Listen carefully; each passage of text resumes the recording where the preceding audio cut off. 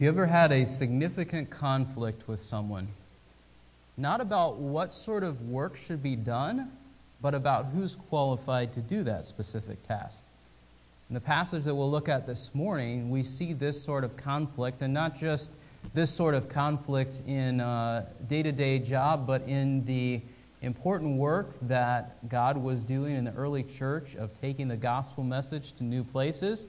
And we see a conflict that very easily could have disrupted the spread of that message, much as earlier obstacles have come up in the book of Acts. And so we'll see how Paul and the others at the church of Antioch worked through this specific conflict. Turn with me, if you would, then, to Acts chapter 15. It's page 106 in the back half of the Pew Bible. Acts 15, and starting in verse 36, a short section, but an important one, I think, for us to consider, both in terms of what took place in that day and also how it should affect the way that we resolve similar conflicts in ministry today. And so we read here that Paul and Barnabas are interested in returning and going back to the places where they have started churches. And if you remember, that was on the island of Cyprus, that was in the region of what is now modern-day Turkey, and they had started a number of churches in those places, and now they're concerned to check and see how those churches are doing. They are also interested to take the message from the church at Jerusalem that we saw the main part there of Acts 15, this question of how are the Gentiles supposed to be properly related to the church? Do they have to follow all of the Old Testament law? The response was no. Instead, they need to make sure that they are not participating in idolatry or immorality, and also that they are being sensitive to their Jewish brothers and sisters in the church and not doing things that would be unnecessarily offensive, like eating meat that had blood still in it or meat that had been strangled, which violated some of the Jewish dietary laws. And so they are preparing for this journey, and Paul says, let's go and return and see how these brethren are in the places where we proclaimed God's word. And now the conflict comes in verse 37. Barnabas wanted to take John, called Mark, along with them also. I think it's helpful for us, before we get to Paul's specific objection, to look back over and think about what do we know about John Mark. So if we turn back to Acts chapter 12 and verse 12, I'll read that for you. You remember the account here in chapter 12 that Peter had been released from prison? When I say released, God miraculously delivered him. The angel comes in the night, frees him from the chains, gets him past all the guards and the locked doors and all of those sorts of things. And when he finds himself standing on the street, he goes to, as verse 12 says, the house of Mary, the mother of John, who was called Mark, where many were gathered together and were praying. And without going back through that entire story again, we see that this was a place where John was acquainted with the early church. It was an opportunity for him to observe and have perhaps a close connection with Peter the Apostle and others who were influential in the early church. And at least on some occasions, the church gathered at his mother's house. Then we see a little bit later in chapter 12 and verse 25 that Barnabas and Saul returned from Jerusalem when they had fulfilled their mission being to take an offering to help those who were suffering from poverty and potentially famine in the region of Jerusalem. They took an offering from the church up in Antioch and other churches in the region down to help them. When they had returned, they had taken Mark with them, John, who was called Mark. Not only did he accompany them on that journey to take this relief offering, but he also accompanied them on their first missionary journey. We see this in chapter 13 and verse 5. It said, at the end of that verse, it says, they also had John as their helper. But John did not stay with them. And this will become, I think, the point of contention for Paul. And it says in verse 13 of chapter 13, Paul and his companions put out to sea from Paphos and came to Perga and Pamphylia, but John left them and returned to Jerusalem. Why did John leave them? We don't really know. At what point did he leave them? when their journey had barely begun, it seems, right? They had just left the island of Cyprus and were starting into the region of Asia, now modern-day Turkey. And John Mark says, I'm going to leave, I'm going to go back to Jerusalem. So if we turn back to the end of Acts 15, we see Paul's objection in verse 38. But Paul kept insisting that they should not take him along who had deserted them in Pamphylia and had not gone with them to the work. So Paul is not just saying, I have a little bit of a hesitation about this. The word insisting is very emphatic. Paul was saying, we should not do this. And he gives two reasons. He left us. He didn't continue with us in the work. And at first glance, those sound like kind of the same thing. But I think they, taken together, reflect Paul's opinion of John Mark's character, which is that perhaps due to persecution, perhaps due to any number of other factors, John Mark is not going to stick with it when it becomes difficult or when the journey becomes long or when our plans change, and so I don't think that he's the right person to bring along with us. And so we see that Paul doesn't want to take him. Barnabas does want to take him. We will see that at the end of verse 39. Barnabas took Mark with him. Why was it that Mark left?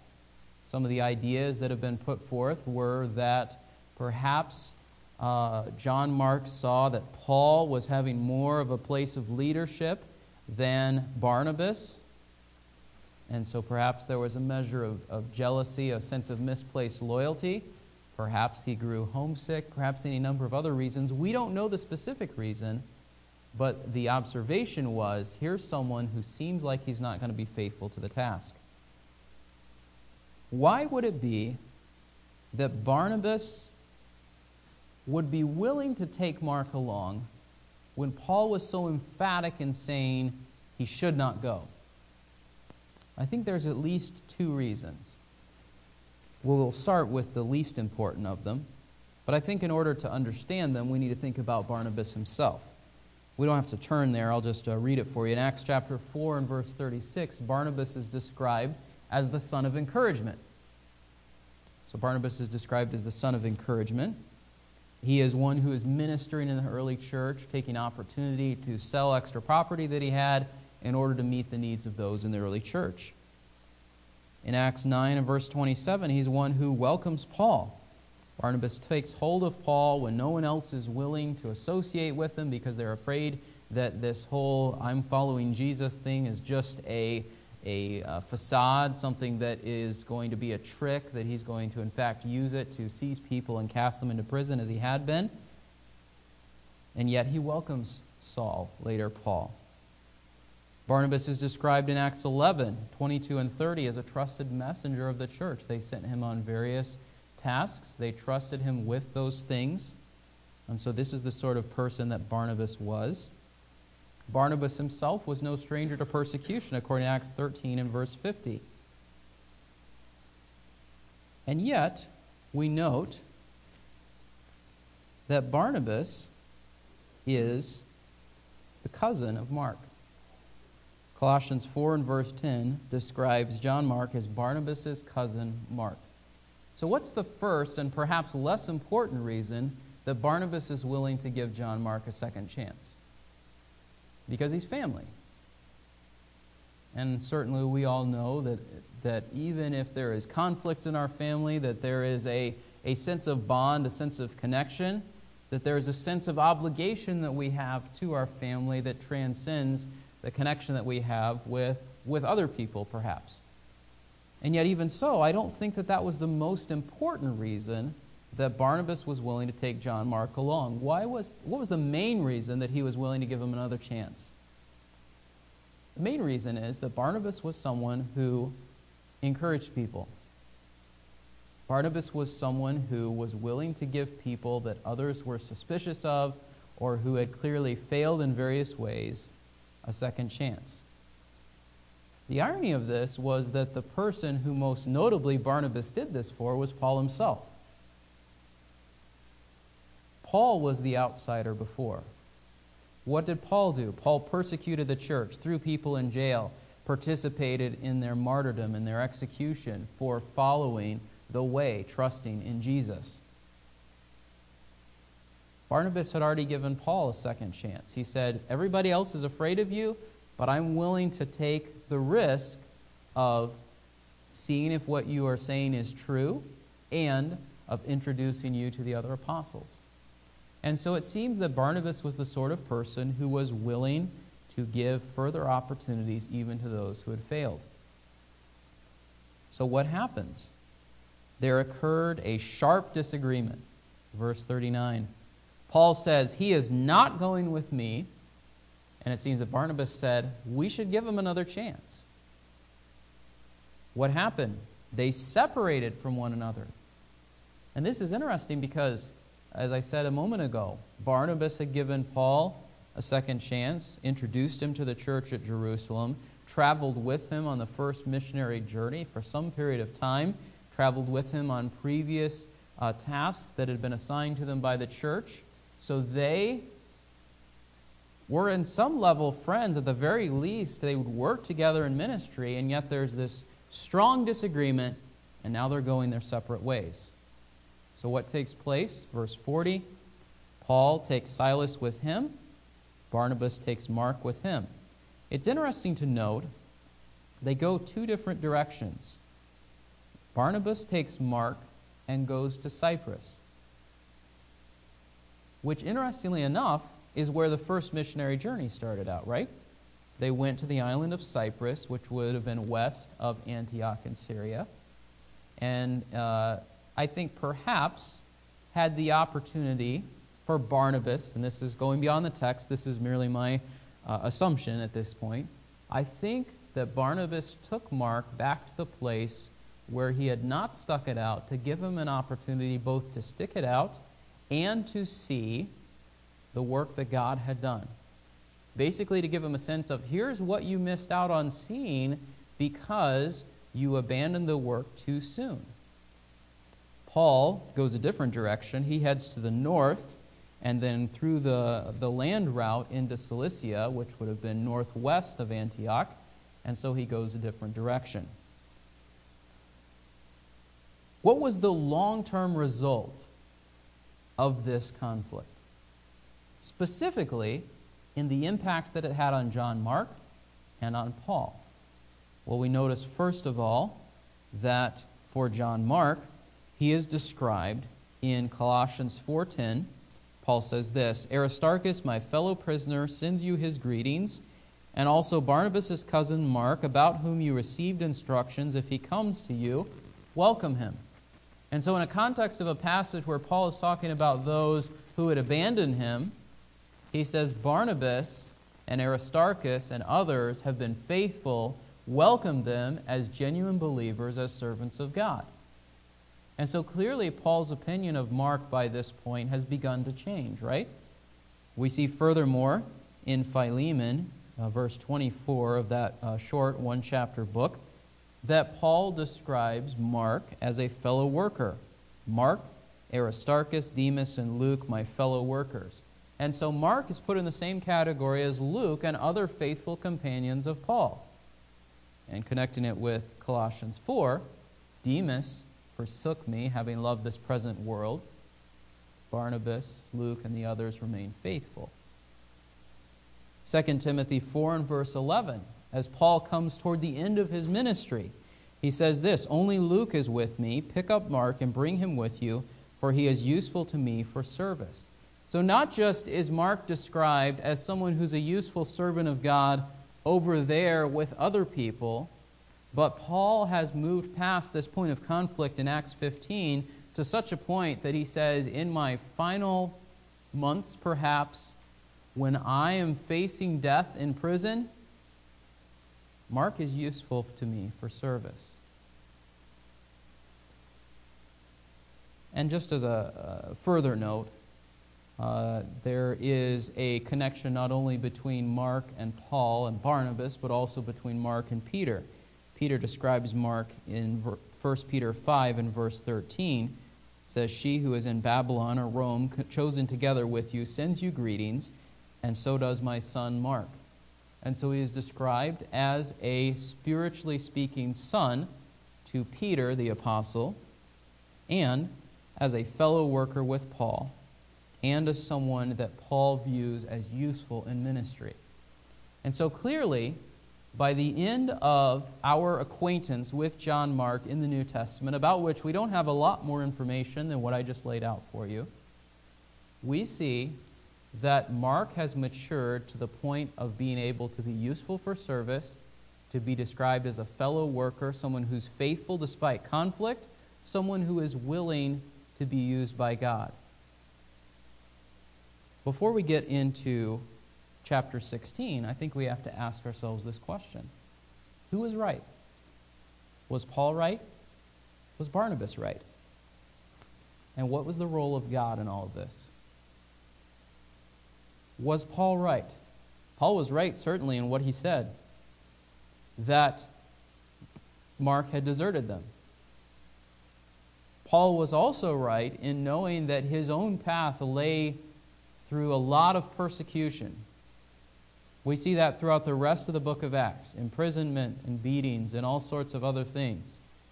And perhaps Paul recognized that Mark might not be ready for that sort of persecution. Was Barnabas right? Barnabas, I think, was right in giving Mark a second chance.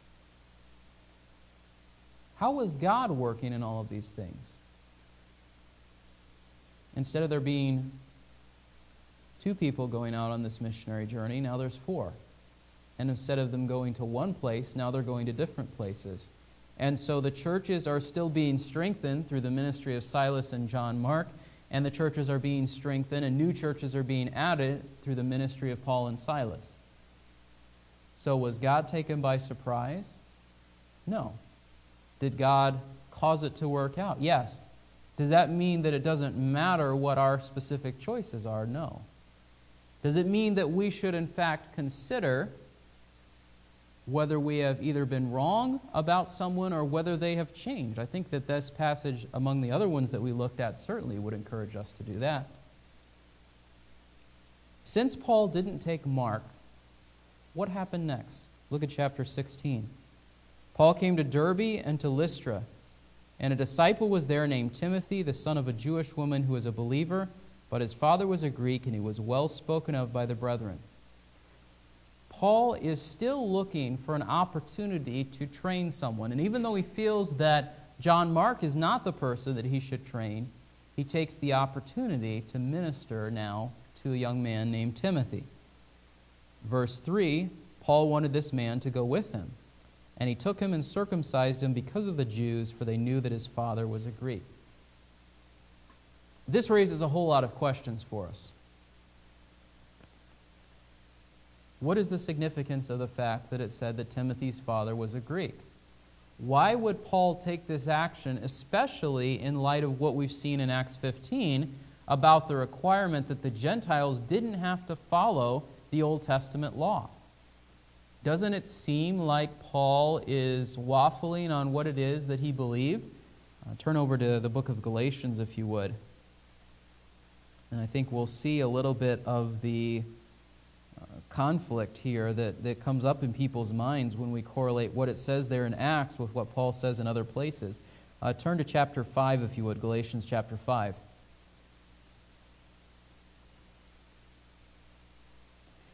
It was for freedom that Christ set us free, therefore keep standing firm, and do not be subject again to a yoke of slavery.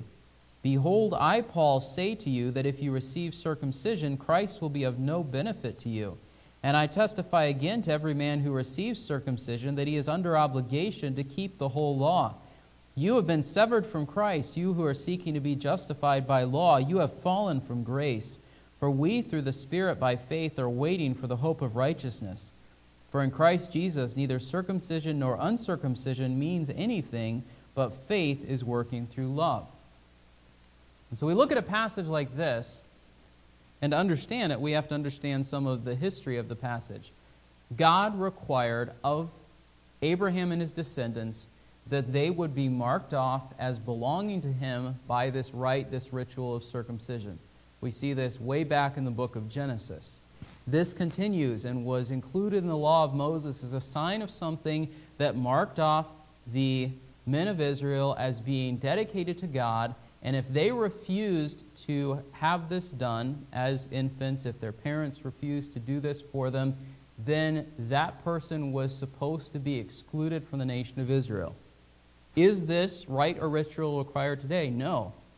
And Paul says furthermore that those who try to follow the requirements of the law of Moses and by them to be accepted before God, whether that be the Ten Commandments, no idols, no other gods, don't lie, don't steal, don't commit adultery, all these sorts of things. If we say that I'm going to follow the requirements of the law of Moses and God will accept me in His presence based on that fact, Paul says you better make sure you keep it in every last point, because that law will condemn you otherwise.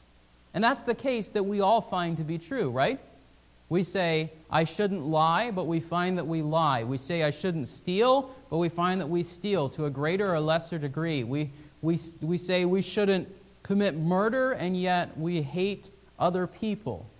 We say that we shouldn't commit adultery, and yet we respond to people around us potentially with lust. We say that we shouldn't covet, and yet we are dissatisfied and full of greed. And if our lives are judged on the basis of that law, it's a standard that we cannot meet. It says at the end of Matthew 5, be perfect as your Father in heaven is perfect.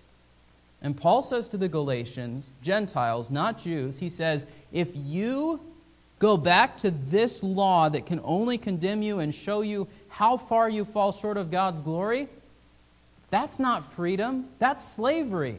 So don't listen to those who are trying to enslave you again. Why then would Paul do what he did with Timothy?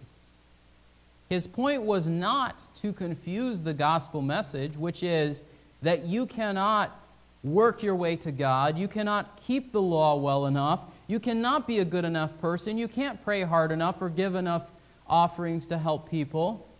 You must trust only in Jesus and what He's done on your behalf. He's not trying to confuse that. He's writing to a group of Gentiles and saying, don't be enslaved to the law. It doesn't apply to you.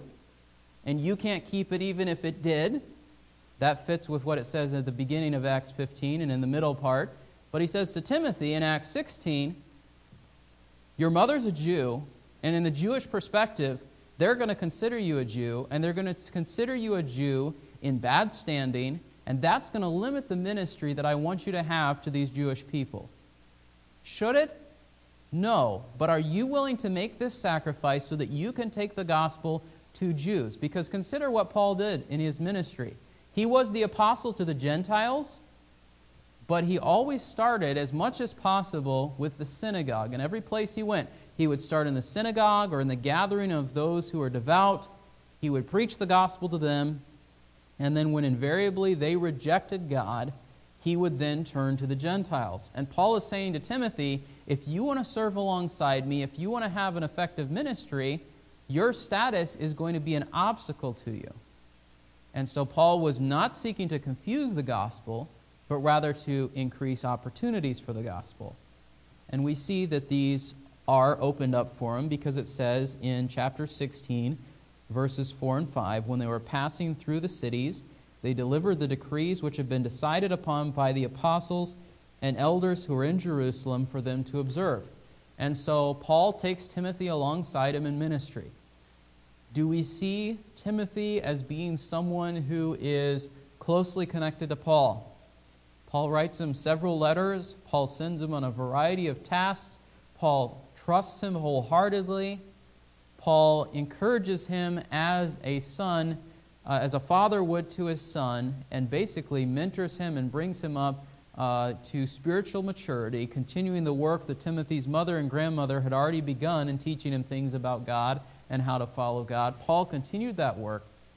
And so Paul, in 1st and 2nd Timothy, particular 2nd Timothy, is able to say, I'm passing the torch to you, Timothy. So put this back into the context of this disagreement that takes place between Paul and Barnabas. Is it likely that if Paul had taken John Mark with Barnabas, that he would have had that ministry to Timothy? Probably not. We don't know for sure, but probably not.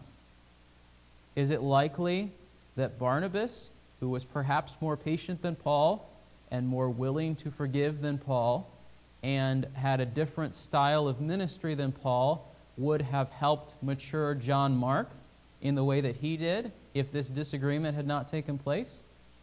Probably not. And so we see God's sovereignty working in what at first glance appears to be mere human selfishness, but in reality was people doing, seeking to be wise with the information that they had and the goals that God had laid out for them to accomplish the ministry God had set out for them, and God worked it out. We see this in verse 5 of chapter 16. So the churches were being strengthened in the faith and were increasing in number daily. I didn't highlight this at the end of chapter 15, but the second phrase of verse 40 says, Paul and Silas left being committed by the brethren to the grace of the Lord. And so there's this sort of parallel commissioning, perhaps not as formal, perhaps not as extensive, and we don't see a mention of the Holy Spirit here, but I think we see the Spirit's hand in the sending out of Paul and Silas to do this work, in the selection of Timothy, in the work going forward. So when it comes to how this looks in churches today, clearly this passage is not a set of commands. It's not do this way. And yet I think it does teach us something about these sorts of situations. Is it possible for two groups of people or two people to say, this doesn't seem like it's working out the best? Yes. There are good churches in this area that we would have disagreements about on different points. Should our goal be to undermine those churches or oppose those churches or to say those churches are sinful or those sorts of things when the points of disagreement are matters that are not central to what it means to be a Christian? No, if those people are genuinely believing the gospel, that faith in Jesus and what He's done is the only way to God, and that's the message that they're preaching and that's the message that they're living out, then we should be able to recognize that those ministries are accomplishing God's work at some level. That doesn't necessarily then follow that says, we're going to merge with one of those churches, we're going to try to start another church with one of those churches, because there may be differences of style, differences of approach that are incompatible, just like there was this sharp disagreement between Paul and Barnabas. Is it possible for God to accomplish His purpose through different churches working in different ways in a variety of places? Yes. So we can at the same time recognize God's sovereignty, recognize our own limitations, that sometimes we think someone should not be given a second chance, and yet given that second chance they can serve God further, or we think that it should be done a particular way and someone else thinks it should be done a different way. That doesn't mean that it doesn't matter, but we do recognize that our judgment is limited, the knowledge that we have is not complete, and that God is the one who sees the big picture of what's taking place. So what does that practically look like?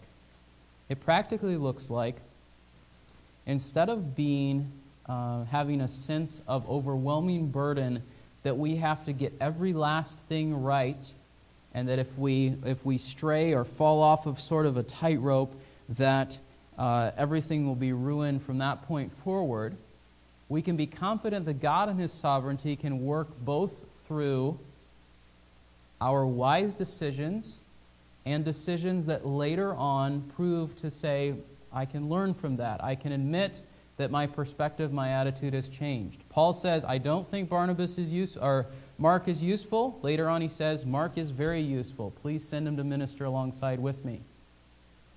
We can recognize that we should still be diligent in doing ministry.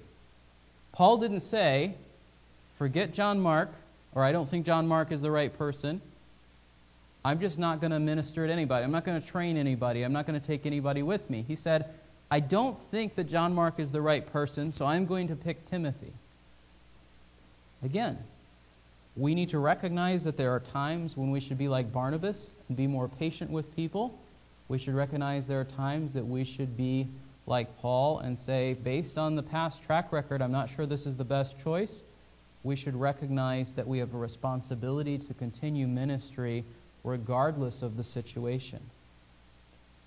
And so when there are conflicts in ministry, it's not ultimately about the specific conflict. It's not ultimately about the specific people who are involved. The question is God's work going to move forward? According to verse 5 of chapter 16, are the churches going to be strengthened in the faith and increase in number daily? Because what happens oftentimes in ministry conflicts like this is that there are hurt feelings and church splits and anger and all those sorts of things, and the net result is not that the church is strengthened and people are added to the church, but that the church is weakened and people say, I want nothing to do with that church. And so we need to be careful that we guard our hearts against the sort of jealousy and bitterness that Hebrews warns us about that can lead this sort of a situation to disaster. But instead say, I will make a wise decision based on the information that I have, trusting that God is sovereign to work it out even when I have not chosen rightly or when I have chosen without knowing the entire picture that God does, and recognize that my goal is to continue ministry, and recognize that my goal is that God's work would be moved forward. Again, I'm not talking about any problems in our church. I'm just saying when conflicts arise, we have to say, what's most important here? Winning or God's work moving forward? And I think Paul and Barnabas recognized that even though there was a sharp disagreement and they said, we don't think that we can work together at this time, that God worked through it, that the churches were strengthened, that they responded properly, and that the ministry continued to go forward. And that's the important thing. It's not about me. It's not about you. It's not about always winning an argument. It's about, does God's work continue to go forward? And that, I think, is one of the important lessons that we see from this passage. Let's pray before we go to the Lord's Supper. Lord, as we look at a passage like this, we see so many opportunities for there to be conflict. In this specific case, a disagreement about the best way to approach a particular ministry task and who was best qualified to participate in it.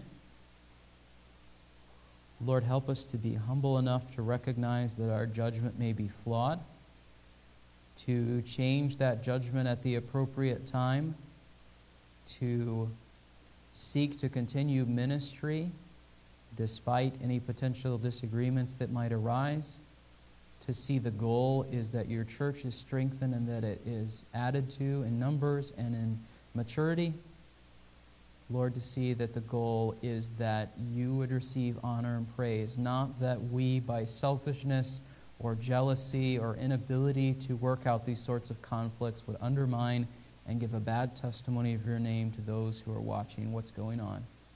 Lord, we pray that you would protect us from such conflicts, but we also pray that when such conflicts arise, as they do, living in an imperfect world and living as sinful people, that we would navigate them in a way that would bring honor to you, bring glory to you, and that would cause your church and your mission to go forth. We pray this in Christ's name. Amen.